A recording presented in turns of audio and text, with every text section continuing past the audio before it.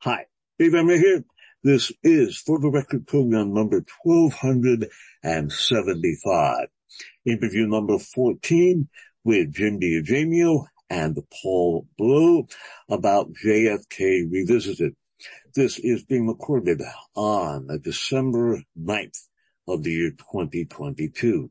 And once again, it is my pleasure and my privilege to bring back to our airwaves Jim DiEugenia, and it is a special pleasure and special privilege to welcome also Paul Blow, another veteran academic and JFK assassination researcher whose work is featured in JFK Revisited.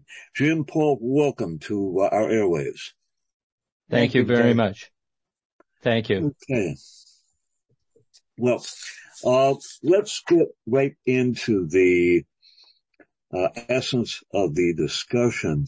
One of the things that is featured in JFK Revisited, and something that we have spent some time on before, but I'd like to explore at greater length, and that concerns some of the other plots against JFK's life in the year 1963. There was a startling mention in the Washington Post, of all publications, in the January 6th investigation. There was mention that the Secret Service had destroyed records about previous plots on JFK's life in 1963, mentioning white supremacists as the source of some of those plots. And then they referenced the Secret Service's destruction of records with regard to the January 6th insurrection. Paul, you have explored these other plots in 1963, so let's plunge right in and take a look at how they relate to the plot on 11/22/63 that obviously went forward with devastating results. Someone named Lee, who might that have been, and what did he have to say about some things that were going on in Chicago in early November of 63? Yes, well, we're not certain who the Lee is, but many suspect it may have been Lee Harvey Oswald, who was tipping off the FBI about a plot. Specifically, he talked about a number of Latinos who were headed up to Chicago with semi-automatic weapons with the goal of killing Kennedy. And I think later that day, it was just a few days before Kennedy was scheduled to be there. That would have been November 2nd. He was going to go and see a college football game, and he was supposed to arrive at O'Hare at around 11 a.m. And things were getting pretty hot because what actually happened is a landlady also called the FBI and said that in her boarding house, or the room she was renting, that she saw 4 rifles with telescopic sights and a sketch of the motorcade route.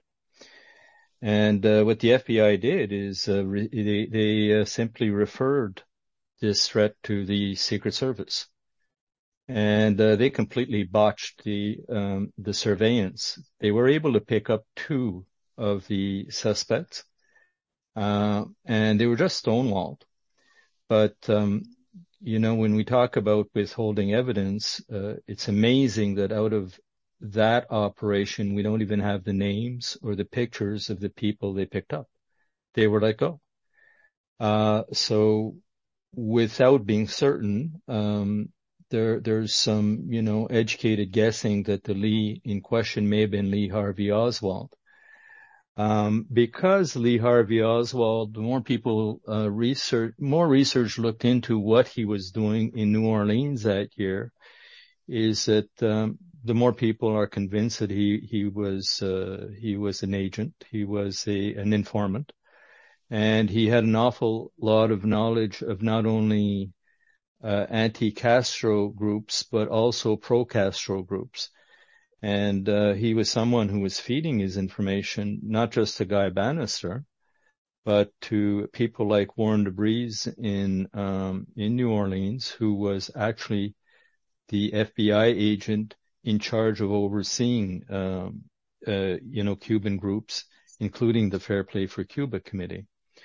At the same time, though, there was another suspect that was being talked about and being warned about, a guy who had such resemblance to Oswald, a guy called Thomas Arthur Vallée. And he was so similar to Oswald. He was somebody who had mental problems, but he was ex-military. He had been stationed also on a U-2 base in Japan. And he was given a mission at one point of training these rabid Cuban exiles, for guerrilla warfare. And we know that the Cuban exiles were all organized, especially those who were involved in anti-Castro operations under the CIA.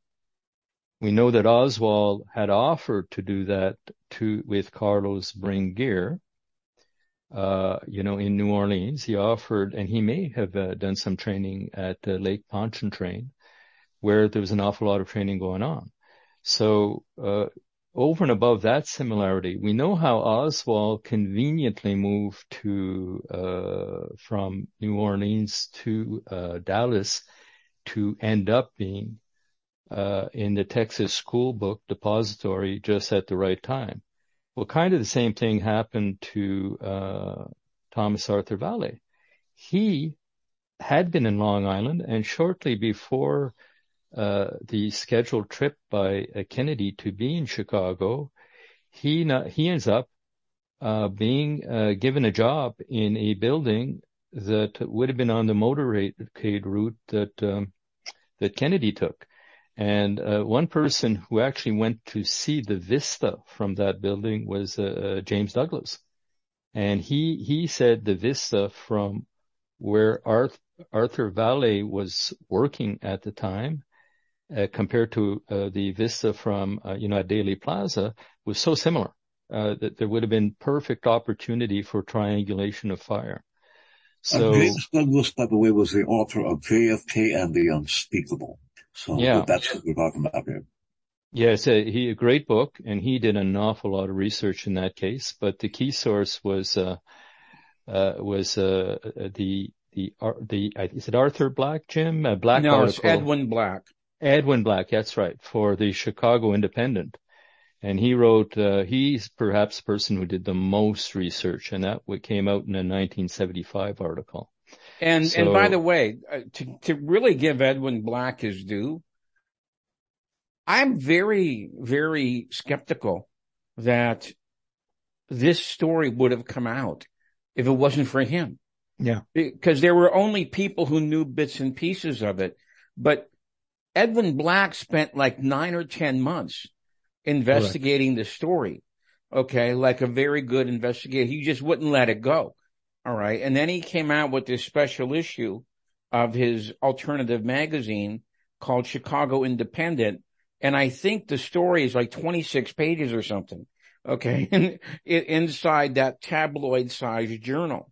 All right. And he really, this guy really investigated this case, this whole thing. And, he said that he was being followed by military intelligence towards the end. Okay. And so, him and his wife put out this journal, and, the old style 1970s kind of alternative media thing. All right. And this is what really, for the first time, really brought this story to the forefront. And like as Paul says, it's not just important because it appears to have been an attempted plot on Kennedy's life. I believe it's really important because of the parallels between Chicago and Dallas. Okay.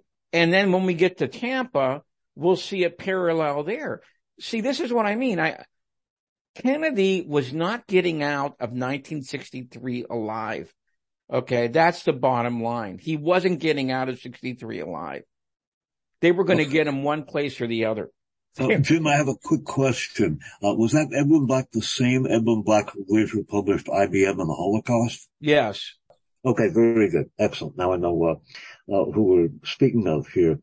One of the things that I was struck by vis-a-vis the Chicago plot, and that is superficially the elements of what we are to believe was incompetence. It's the whoopsie-daisy theory of history. It broke.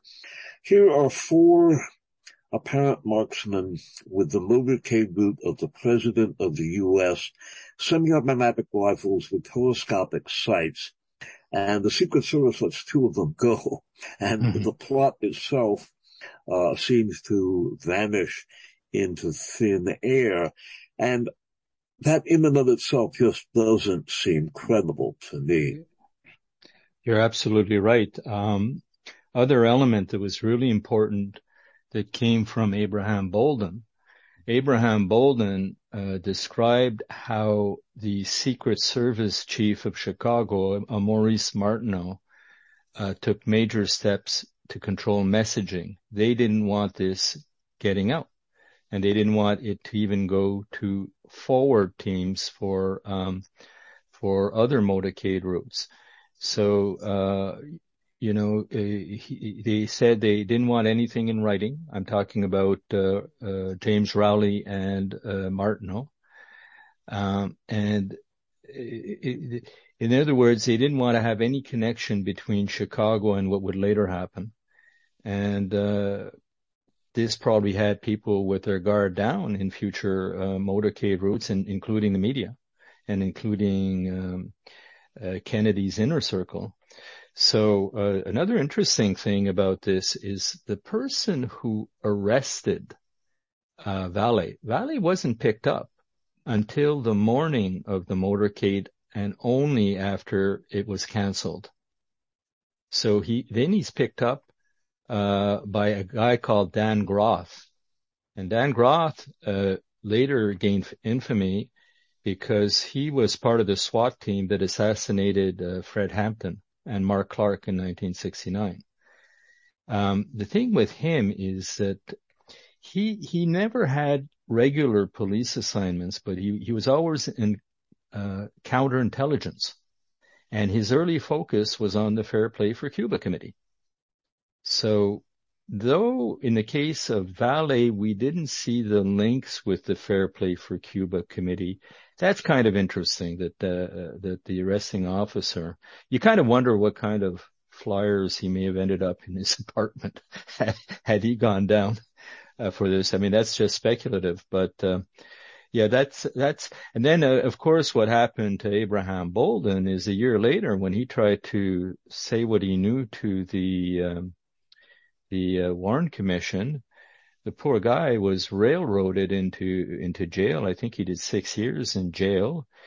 He came close to getting, tangled into psychiatric treatment, which would have just, probably, completely, I don't know, they would have probably messed around with his brain or something. So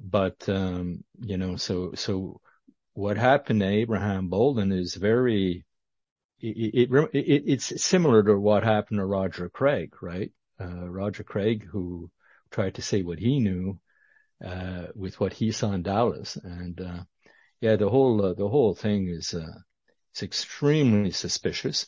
But what happens, I think, Dave, when you line up, and we'll see this later, the whole point of the article about the prior plots, I only spoke about 2, in the documentary, but there were many more.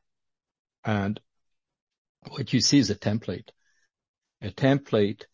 that, where you could have had a patsy, and in many cases, in especially other cases that we'll describe, that you could have blamed Castro, and that the U.S. would have had its excuse to invade the island. Of course, we know that LBJ eventually went the lone nut route, but there are many hints that the plan A was to blame the assassination on, a Castro assassin link. We've seen how Thomas Arthur Vallée was a former Marine like Oswald, was stationed at bases that were involved with the U-2 project like Oswald, was training anti-Castro Cubans. We'll come back to Oswald and his New Orleans activities, but he certainly appears to have done some of the same. And there were 4 apparent anti-Castro Cubans with telescopic sighted rifles, and the plans for the motorcade. And yet, it's just what may worry, material. Paul, you mentioned, Abraham Bolden, and we've spoken about him in the past as well. In the documentary, Jim Goshenauer, a grad student at the time, mentions what Elmer Moore, a Secret Service agent whom we have in the past seen putting pressure on Malcolm Perry to change his opinion about the neck wound in JFK's body. But Elmer Moore also cropped up in connection with some choice comments he made about Abraham Bolden. Tell us about that, Paul. Well, you know what? I think Jim has very good information, because you of course talked to Gotchnauer directly. I exchanged with him once over the phone. Let me just maybe just start off by saying that Abraham Bolden, Jim, was he the first black Secret Service person? I believe so. To save on the detail, right? On the president. Yeah, on the detail, the presidential detail. And he was handpicked by Kennedy. Yes. And he was handpicked. There's quite a story that goes into how he was actually, recruited. That was pure affirmative action. Yeah. Okay. That was pure affirmative action. Kennedy wanted an African American because everybody was white. And so he picked Bolden. Well, I think, Jim, you prefer telling the Gotchnauer? I found it really compelling, but I don't want to miss any details. To give you a little background, Jim Gotchnauer got to know Elmer Moore back in the 1960s when he was a student in college. Okay. And he needed some information about a project he was working on for a student teaching thing. So they put him in touch with Moore. And as they communicated, they understood that they had this common field of curiosity, which was the JFK assassination. And so they met, I think, twice. They talked on the telephone several times. And at one meeting, Gotchnauer, they were talking about the files of the Chicago plot. And Elmer Moore said, I really didn't see those because they wouldn't let me see them. Okay. All right. And Gotchnauer said what Groucho Marx used to call the secret word. Okay. Well, he said, well, what about Abraham Bolden? And Moore just flipped out. Okay. And he stood up and he placed his revolver on the table. Okay. And he said words to the effect, tell me right now, Jim, who are you working for? And Gotchnauer could barely untie his tongue. And he said, well, I'm not working for anybody. I'm just an independent researcher. Okay. And so Moore was evidently assured by that. Okay. And he said later, we got that nigger, didn't we? And he said, you? And Moore said, no, not me. The Inspector General, Kelly, got him. All right. And so that is an incredible story in a lot of different ways. Okay. Because it shows you how determined the Secret Service was that they were not going to let anything out about the Chicago plot, which makes you wonder why was there this giant cover up? Because as Paul said, there's so many parallels between Chicago and what happened in Dallas. if the information would have been sent to Dallas, if everything they knew would have been sent to Dallas, okay, I believe the assassination might have been thwarted because they were just so similar in their design. You know, you've got number one, you got this tall building. Okay. All right. You on the motorcade route. Okay. Then you coming off the exit ramp. Okay. You know, and you have this former Marine who's working in that tall building. Okay. I think these guys could put the dots together. All right. You know, so I believe that if there wouldn't have been a cover up, that it's very possible that the assassination wouldn't have gone off. And the very fact that Elmer Moore went crazy, okay, when all he did was mention Bolden's name. Oh, by the way, in Canada, when we were doing this wonderful tour up in Quebec, which is Paul's hometown, okay, well, go ahead. Tell him what happened with Bolden. Oh, that was amazing. It was a highlight. You know, our colleague, Leno Sanek, I said, we were thinking that maybe we could get, Abraham to come to Quebec City. And, you know, for all sorts of reasons, that wasn't possible.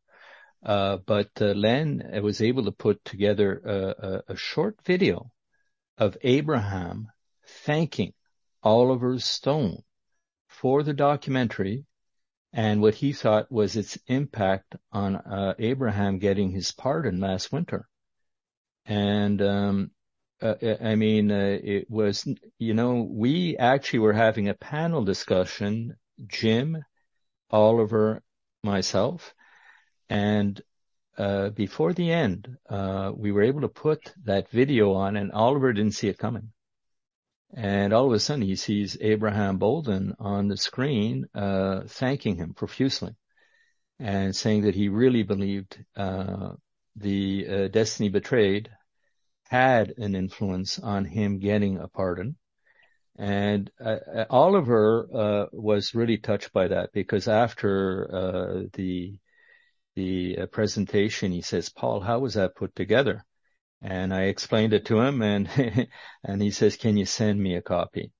And I have to say, I think Jimmy was quite touched by that, wasn't he? Yes, he was. It was a very nice thing put together between Paul and Leno Sanek. Okay. And by the way, the day the pardon came down from Biden, one of his lawyers left a message for me. Okay. Thanking me for everything we had done, you know, and I guess they really think that Oliver and the film, you know, had an impact on Biden doing what he did. The whole Abraham Bolden story is so bad. I mean, it's so dirty, you know, that it really shows you just how mired in muck the JFK case really is, you know. I mean, it's something I think that needs to be borne in mind in connection with the discussion, not only of the Chicago plot, Abraham Bolden, Elmer Moore's reaction, which I think is very telling, but also when we get to tap on some of the other things. Peter Bale Scott has noted that, quote, "The cover-up will obviate the conspiracy," unquote. And when one looks at not only the extraordinary similarities between Thomas Arthur DeLay and Oswald, Marine, U2, training Castro and so forth, and training anti-Castro Cubans, but when you look at the response on the part of the federal authorities, if someone in the audience were stalking the President of the U.S. with rifles with telescopic sights and a map of his motorcade route, you would not be handled the way they were handled. It is simply not credible that this was business as usual. And when one expands the context to some of the other plots on JFK's life, I think they take on not only a life of their own, but I think they help to illustrate the gathering storm, which then broke in Dallas on 11/22/63. The Tampa plot. Paul, tell us about that and some of the similarities there. Yeah, well, that's one is really interesting. It doesn't get as much attention from the researchers that the Chicago plot does, but the reason it's worthy of an awful lot of interest is because of one key element. First of all, let's start off by saying that Kennedy did a motorcade in Tampa on November 18th, 1963. And it was the longest motorcade, I think, ever done. I think it was some 70 kilometers of all things. But they were really worried. There were an awful lot of threats around Tampa, and they were really afraid of the Floridian Hotel. Now, one of the people that came to the surface after the assassination as someone who had been extremely suspicious. And by the way, the reason this one is interesting is it's perhaps the plot that the House Select Committee on Assassination talks the most about. So this isn't just, a journalist or a writer or a researcher or an independent. If they're going to call somebody a conspiracy theorist, they'll have to refer to HSCA investigators in this case. But basically, the thing with the potential patsy in this case would have been a Cuban exile called Policarpo Lopez. Now, he, again, this, not long before the motorcade, what does he do? He comes up from the Keys to Tampa to be there at the right time. What happened with him is a few days before the assassination, he met at least twice with members of the Fair Play for Cuba committee, one time on November 17th and sometime before that. Then what came out was that he was loaned money by the Fair Play for Cuba committee, $190 for him to pay for his travels to go to Cuba. The way he went to Cuba is particularly fascinating because he attended another meeting on November 20th, and then anyway, he gets his loan, and somewhere, I'm trying to get the exact date that this happened, but it was in and around the assassination. He makes it to Mexico by foot through Laredo, which was the point of entry supposedly that Oswald took. And next thing you know, he finds himself as a lone passenger on a plane to Cuba. Now, there had been also some signals, that had come out after the assassination that were warning the FBI. They said, hey, we've got a suspicious person here who may have been in contact with Oswald of all things.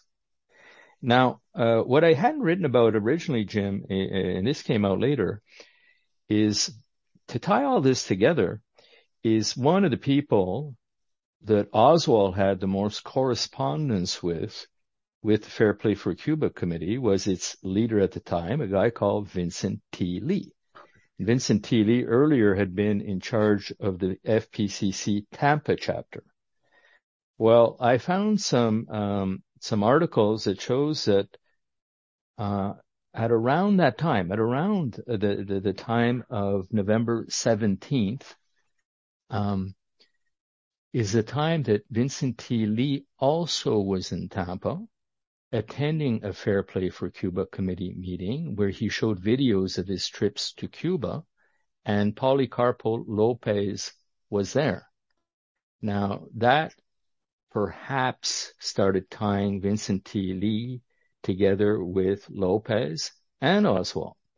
Anyway, to make matters worse is, in this case, the fact that this wasn't even brought up by the Warren Commission, not even looked into. Even the HSCA found it to be egregious. The term they used was that, they just, let me quote from them. Lopez's association with the Fair Play for Cuba committee, however, coupled with the fact that the dates of his travels to Mexico via Texas coincide with the assassination, plus the reports that Lopez's activities were suspicious, all amount to troublesome circumstances that the committee was enabled to resolve with confidence. Now, before we go on to a few other things, the key here is this got me going into a huge amount of investigation into the Fair Play for Cuba Committee. But maybe we just want to discuss, I don't know if you have any questions about the Tampa plot, but as Jim was saying, is as the year was progressing, the number of plans and plots was multiplying and intensifying, because there are hints of another plot that took place in San Antonio on November 21st. There are others too that I can talk about, and I will a little later when we get into the Fair Play for Cuba Committee, because that to me is, that to me is the fingerprint of a template. Because if you look at, we'll tie this into Richard Case Nagel and Vaughn Marlowe, who are very linked to the Fair Play for Cuba Committee, and where there were potential attempts to kill Kennedy also. Since Castro was said to have financed, they really got out of their way to make the case that Castro had provided some of the financing for the Fair Play for Cuba Committee early on. Then the argument was Castro, as the House on Un-American Activities called the FPCC, that his network in the U.S. was involved in the Kennedy assassination. And that was the headline that some of the planners were hoping for. In the Tampa plot, as Paul noted, JFK ended up calling off the trip to Chicago. According to Vince Palomero, who specializes in the Secret Service, he was determined that was not going to happen in Tampa, that he was going to go ahead and do it, even though it was a 27-mile motorcade. All right. Yeah. And so he did. He went down there. He went through the whole 27 miles. And by the time he got to the Floridian Hotel, the place was flooded with law enforcement officers. You name it, they were there. The Secret Service, the police, the FBI, etc. And Kennedy insisted on congratulating every single person that was in the building at that time, shaking hands with them and telling him how thankful he was that he was protected. Okay. Sort of like, hey, they didn't get me this time. I didn't know that. Yeah. Oh boy. They're trying, but they didn't do it this time. Again, noting though that Gilberto Policarpo Lopez was also affiliated with the Fair Play for Cuba Committee. Oswald was its sole New Orleans member. And we saw some of the same elements as featured in the Oswald scenario cropping up in Chicago as well. Mr. Lopez then decamps to Cuba on 11/22/63. There are rumors that he may have assisted Oswald, and the House Select Committee on Assassinations was furious over the Warren Commission's neglect of the Tampa plot. Paul, Dave, can you just imagine if they would have decided to go with Gilberto Lopez? How could you get any better? It's a guy who's in the Fair Play for Cuba Committee. He's in the same town with the leader of the Fair Play for Cuba Committee the night before the Tampa motorcade. He then goes to Texas, departs from Laredo, which is the town where Oswald left to go to Mexico City. He then goes to Mexico City, and he's the sole passenger on a Cubana Airlines flight to Cuba. How could you get any better than that? Really. I mean, go ahead, do the check marking. There would have been a war with Cuba. I don't doubt that at all. If this would have been the case, if they decided to go with him, yeah. And by the way, Fidel Castro was, I'm sure Dave, have you read his November 27th speech? Castro's November 27th speech? If you haven't, we have it on our website. He was supposed to be addressing a college crowd, okay, on some elements of economics, but he said he was so disturbed by thinking about what happened to John F. Kennedy and how they pulled it off that he decided to just drop the subject, and he started talking about the Kennedy assassination. And this went on like for 40 minutes. He's a very, very smart analysis. And one of the things he brought up, okay, was the thing about how Oswald was almost, made up from paper mache to go ahead and be the fall guy, in a plot to kill Kennedy in order to go ahead and he mentioned this stuff about Mexico City, okay, his leafleting in New Orleans, a southern town, in the summer of 1963, the so-called Fair Play for Cuba Committee, of which he's the only member, and all this stuff. And he says, he's words to the effect, clearly the capitalists in the United States designed this to invade Cuba. Okay. For whatever reason, that didn't happen. Okay. But it has all the earmarks of a plot because, and then he even said, Kennedy was not part of the right wing militants. He said Kennedy was more of a centrist. Okay. And so they figured they had to get rid of him, in order to launch an invasion. A very, very smart analysis. Nobody ever said Fidel Castro was stupid. It's one thing. At the time of the assassination, at the exact moment that Castro heard that JFK had been shot, he was meeting with one of two members of a backdoor diplomatic channel, a French journalist named Jean Daniel.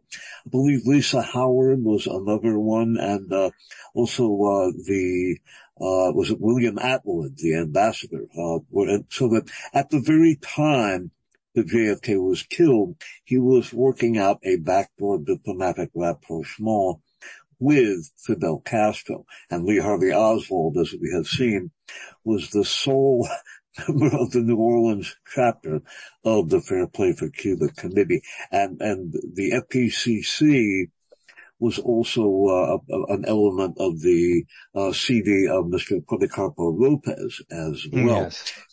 And remember what Castro said? Okay. Mala noticia, and then I think he said that, Cuba would be blamed for the assassination. Yes. Yes. And he said, this is bad news. Yes. Yeah. Oh yeah, he saw all the earmarks of one of these, these scenarios that only the CIA, people like Lansdale and Phillips think up, to blame an opponent. Because that's right out of ZR Rifle, the Harvey assassination model, the executive action model called ZR Rifle is how can you get a patsy that you can link with a foe? And it's stated right there. So really interesting. And again, the Fair Play for Cuba Committee, when you get into analyzing what it was back in 63, you can see right then and there that because let me get a little bit. I don't want to go too fast unless Dave, you want us to discuss TAP a bit more. Would you like me to Paul, wasn't Sergio Arcacha Smith in Tampa? Didn't you talk he was there at one point. I don't know if he was at what date, but he had been part of the Marty Park revolution riot against the Fair Play for Cuba Committee. Right. Yeah. Yes. You wrote about that in one of your essays. Yes. Yeah. And of course, who does who do people see Quiroga with? Right. I think he's at the coffee shop near Bannister's, Mancuso's. Yes. Was it? Don't they see Oswald with David Atlee Smith, Quiroga, and a bunch of people? There's more than one witness to have seen them together. Well, I don't think he was ever seen with David Phillips. Okay. No. Did I say David Phillips? I mean David. Sergio Alcacha Smith. I meant. I'm sorry. Yeah. Okay. Sure. And David Lewis. Okay. I think you mean David Lewis. Okay. David Lewis was one of the witnesses. Yeah. Yeah. See, what I found so interesting about what Paul wrote is that Sergio Alcacha Smith was in Tampa, was obviously a provocation to discredit the Fair Play for Cuba committee in Tampa. All right. Which I believe, and I think, Dave, you probably believe, also that this was what Oswald was doing in the summer of 1963. Well, no question about it. Jim, let me just fill in briefly. Sergio Alcacha Smith had been deeply involved with the anti-Castro Cuban exile movement. And at one point he had actually secured the front in New Orleans for the Cuban Revolutionary Council, I believe it was, the CIA's umbrella organization, to work against Castro. And Sergio Alcacha Smith was one of the people that Jim Garrison was trying to subpoena for his inquiry. Right. And so to have him in Tampa is, that's like that little Alka-Seltzer commercial. That's a summer species meatball. It's quite remarkable. And the entire, really sort of the imbroglio around the Fair Play for Cuba Committee and Bannister, 531 Lafayette Place, 544 Camp Street. This is obviously well known to veteran researchers. We went into this at great length in the 25 1-hour series of interviews we did back in 2018 and 2019. But I think in terms of pinning or focusing the discussion here, we should go into that Janus-faced entity. Again, 531 Lafayette Place, 544 Camp Street. Who was Guy Bannister? Why is it so strange for Lee Harvey Oswald to be having his Fair Play for Cuba literature stamped at Guy Bannister's outfit? And there are other people who figure prominently there, notably David Ferry. So 544 Camp Street, 531 Lafayette Place, truly a social hub of major proportions in New Orleans at that time. And if you can believe it, that flyer's in the Warren Commission. I believe volume 25 or something like that. They put all the good stuff in the back, 24, 25, and 26, thinking nobody would get that far. Okay. And it's pretty dull reading, but some people actually did get that far. So you have this flyer, this Corliss Lamont flyer. All right. The Crime Against Cuba, stamped L.H. Oswald, 544 Camp Street, New Orleans. Okay. Now I can just see Guy Bannister going crazy. Okay. When he sees it. And by the way, according to his secretary, he did complain about this very bitterly. How's this going to look, with my address on his flyer? Okay. And so Guy Bannister had worked for the FBI for a number of years. He had risen to the agent in charge in Chicago. All right. And then he decided that he would move to the South, and he became part of the so-called ombudsman, sort of, for the New Orleans Police Department. And he was appointed to that by, I think, Shep Morrison, or he was the mayor at that time. All right. He got into a fight at a certain club, okay, in New Orleans, but he was drinking too much. And this got him busted. All right. And so he then this is one of the most incredible metamorphoses. He then decided to go kind of underground, and he became a kind of contact point in New Orleans for all of these right-wing intelligence-related activities. All right. And he became one of the most plugged in people as to what was really going on in that city in the late 50s and the early 60s. Guy Bannister was so right-wing, all right, that, I mean, it would make your head spin.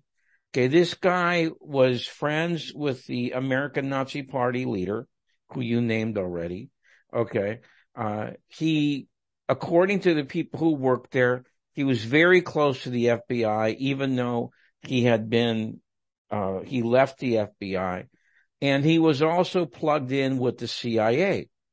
There's many people who say that he was a kind of, let's say a warehouse, okay, for both the Bay of Pigs and Operation Mongoose. All right.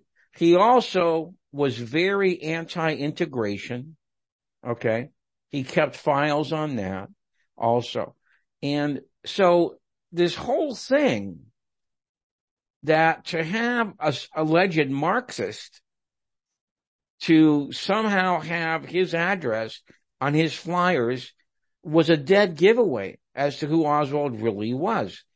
All right. If you can believe it, none of the first generation books, that is by Sylvia Marr or Mark Lane or Harold Weisberg or Ting Thompson, none of those books mention this dichotomy. It wasn't brought up till Jim Garrison brought it up in 1967. All right. And so in the I think it was 1980, Anthony Summers was going to interview Delphine Roberts, who was his secretary. And also they were supposed to have a romantic interest also.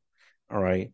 And he met her at, he said, some really crazy John Birch Society lawyer, his office. Okay. And the lawyer advised her not to talk to him. Okay.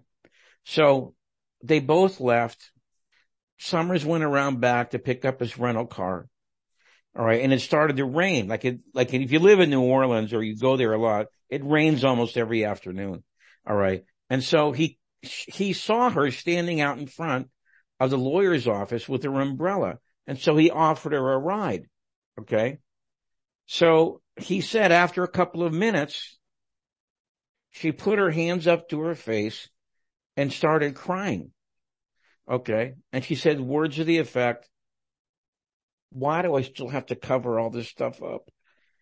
And so that was the beginning of her pouring out this story, which we didn't know this because of the classified documents, but she had actually said this, a lot of it, to the House Select Committee.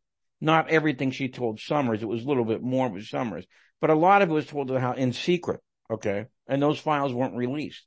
She said that Oswald came in to Bannister's office. They went behind closed doors, okay, for a few minutes. And it ended up that Oswald was given a small office in that building, okay? And this is where he did a lot of his publishing, okay, and putting together these flyers.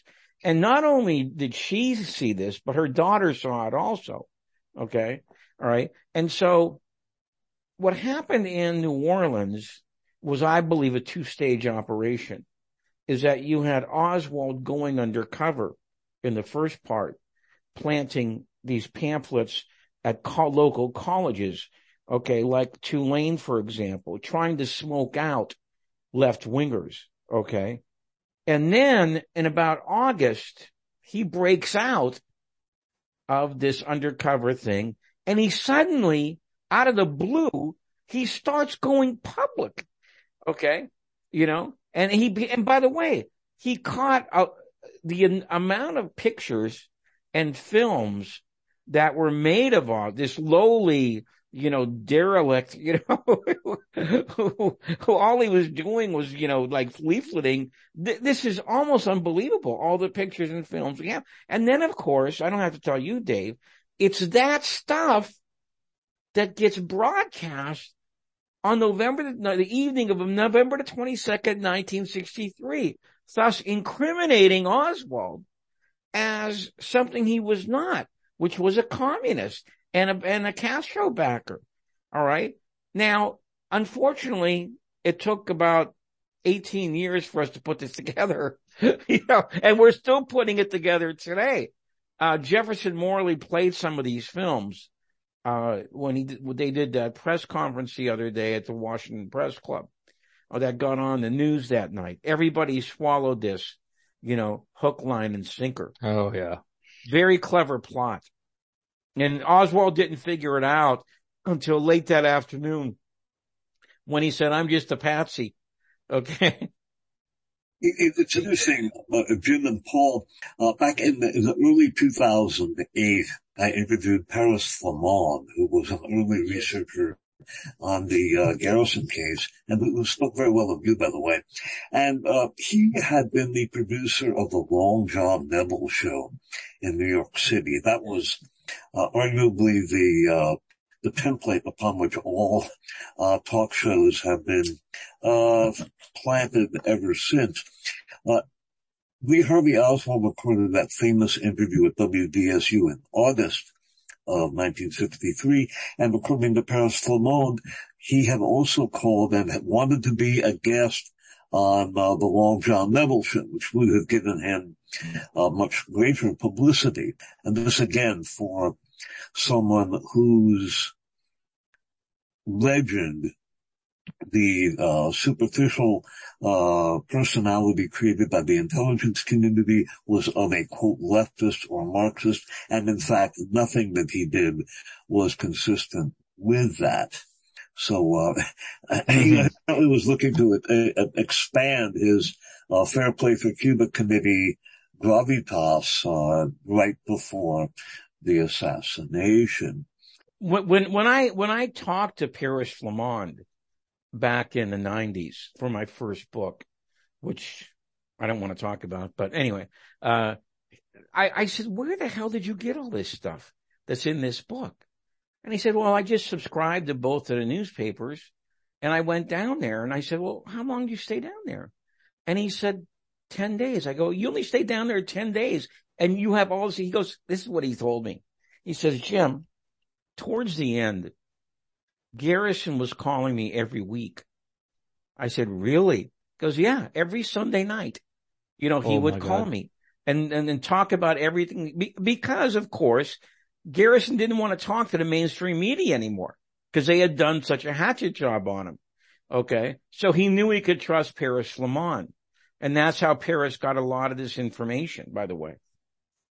If I can chime in on one key point, because Jim brings up the incredible idea of choosing 544 Camp Street. I mean, not only was Guy Bannister and David Ferrie a stone's throw away, but I mean, you had the intelligence community, all around the block, you had the Secret Service, you had the CIA and the FBI. But something worth mentioning, I think, is after, the missile crisis a year earlier, the Fair Play for Cuba Committee was no longer, the best show in town. I mean, they were dwindling. There's a number of sources on this. One is a guy called Van Goss, Where the Boys Are, and Barry Shepard, who was a higher up for the Socialist Workers' Party, who sponsored and helped manage the Fair Play for Cuba Committee. That summer, they had taken the decision that the Fair Play for Cuba Committee would exist on paper only. Now, at its heyday, the number of members they had, the highest number of members they had, according to some estimates, was about 7,000. And that would have been around the Bay Pigs period. But landed at the summer of 1963, this was a dead organization. It was, it was just on, they were down to 1,500 members countrywide. Now, over and above that, membership was ridiculous in a city like New Orleans. I mean, this was a city that depended on north-south trade. They weren't Castro backers. I mean, he wasn't conducive to protecting their supply lines or their markets in New Orleans. So I often compared it. I mean, distributing Fair Play for Cuba committee flyers back then would have been like distributing Fair Play for Al Qaeda after 9/11 in New York. I mean, it just didn't make any sense. But another key point was the occupants. This I found, Jim, in the Garrison files. The occupants of the floor he was on was an organization organized by a coalition of anti-Castro, business people and Cubans. And it was called the Crusade to Free Cuba.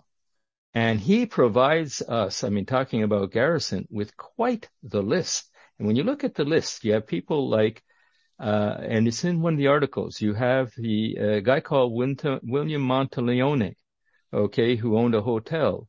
You have William Walsh. You have Robert D. Riley on that list. And so all these, residents from New Orleans are linking with other people. You see all the Cuban exiles there, including Ernesto Rodriguez, who, by the way, Paul, Robert Riley was head of the Riley Coffee Company, one of Oswald's employers in New Orleans. Exactly. Right.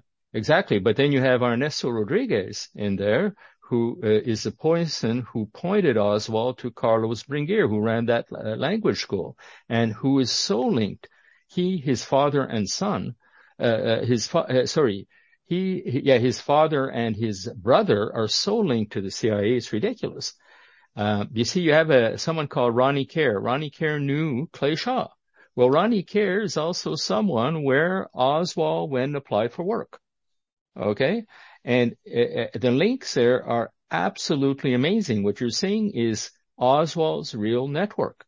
And his Paul, real we're almost out of time here. What I'd like to do would be to wrap this off, give some credits, and then let's recap what you just set forth for the audience about the people who were in this anti-Castro network, because this is an important piece of background information against which the Oswald legend needs to be discussed. I want to take note of the fact that I'm doing 3 one-hour interviews for Patreon every week and periodic Zoom guest appearances by authors.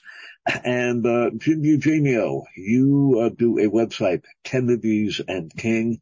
Tell us about that, Black Ops Radio, and where we can get the book featuring yours, Gary Aguilar's, and Paul's contributions, among others.